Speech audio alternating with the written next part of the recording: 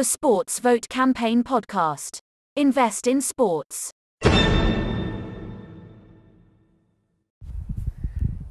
Welcome back. Today is Sunday, March 20th, 2022, and this is It All Began in the 70s, Crime Town. So I grew up in a relatively small town in Louisiana, and over the years, as I've come back to visit my family, I've noticed the increase of crime. Now, how do you notice an increase in crime? Well, a real quick thumbnail is bars on the windows of stores. There was or still is, a convenience store on a very busy road that I used to actually be the manager of for a period of time when I was growing up. And now that I think about it and I look at it in its present condition, I'm absolutely amazed that there was never a stick up in that place, because this was back in the mid-'80s, and it would not be uncommon on a Friday or a Saturday night to have $10,000 in cash transactions. It was a liquor store, also a wine and beer store. Now you look at that same store and it looks like a bird cage. It's got so many bars on the windows. And the city now makes the national top 10 list of highest crime rates in the country.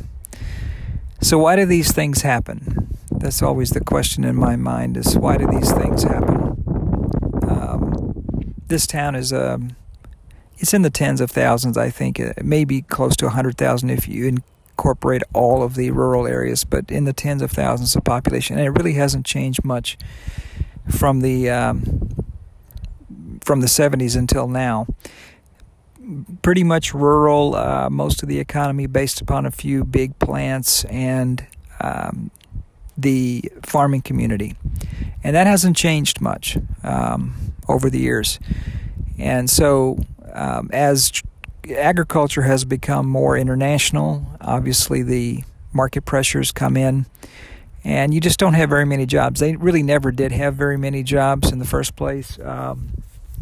There's always the oil sector also, which goes up and down with the price of oil. And so, that's kind of the big city, small town trade-off that exists in the world and still exists in the world for the most part. And that means that you go to the large towns because of the diversity of the economy and the abundance of the opportunity. But then the downside is the price of living, the cost of living, the congestion, traffic, and crime and pollution and all the other stuff that goes along with it. And that seems to be kind of the historical trap between the rural communities, which frankly offer, if you just look at quality of life, it's considerably higher. But then there's no work, right? So you can't pay your bills. One of the things that I've said about ASM that is a key thing is that you can put down economic roots in the sports economy anywhere because sports is so pervasive. And as you look around these broad open spaces in these rural communities, I can see baseball fields, I can see soccer fields, I can see all of that stuff, and then all the attendant stuff that comes out of that, the spin-off economies that come off out of that. It's just really remarkable. This place is kind of, the place where I grew up is kind of frozen in time, and it really hasn't, it's like a time capsule.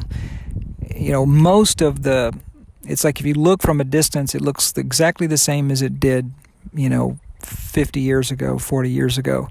But when you get closer and you start looking at the security measures that people put in place and all that, you realize something has definitely changed. And that something is, what work was here, which was great when the oil economy was reliable all the time, and then agriculture really is even a bigger part of it, isn't there anymore because of the international pressures that come from a global market for food, which wasn't really the case in the years that I was growing up. So, again, it is my firm belief that the new sports economy is a permanent solution to these issues, which are not going to fix themselves. And once again, all it takes is a single fundraise for a sports or esports league that we can run through the publicity machine, and we're off to the races. So thank you for your time, and I will speak with you again in 2 weeks. Bye now.